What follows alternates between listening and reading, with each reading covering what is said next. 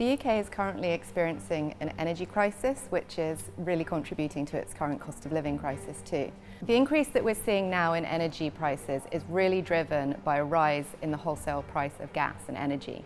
This is an external shock. Initially it was due to excess demand coming out of the pandemic. We then saw Russia's invasion of Ukraine, followed by restrictions of supply into Europe.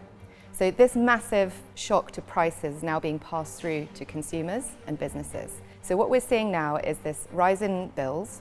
Government stepped in to curb that slightly. So now we know that the average household will see their bills over the winter being around £2,500. This is an increase, still a substantial increase on last winter, which was just over £1,000. What we've seen therefore is that the energy price crisis is really driven by the price of fossil fuels. If anything, this strengthens the urgency of us moving forwards towards net zero greenhouse gas emissions, which we have a legal commitment to reduce our emissions to net zero by 2050. It turns out that a lot of the things we could be doing to increase our resilience to this kind of crisis are also completely in line with meeting net zero. For example, improving the energy efficiency of homes. This is an area where policy has really stalled since 2013.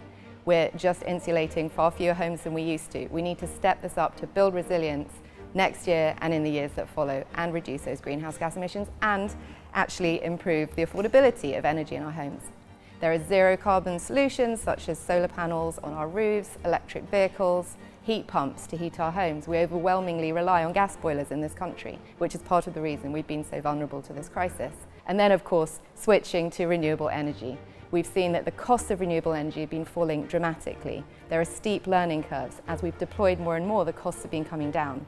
We need to roll out more of that renewable energy infrastructure in the UK to make sure that our energy system as a whole can be more resilient and we can enhance our energy security in the future. Given that we are an innovative country with various specialisms relevant for the net zero transition, there could also be growth opportunities from us developing those new technologies and products to serve global demand that is likely to be growing in these coming years.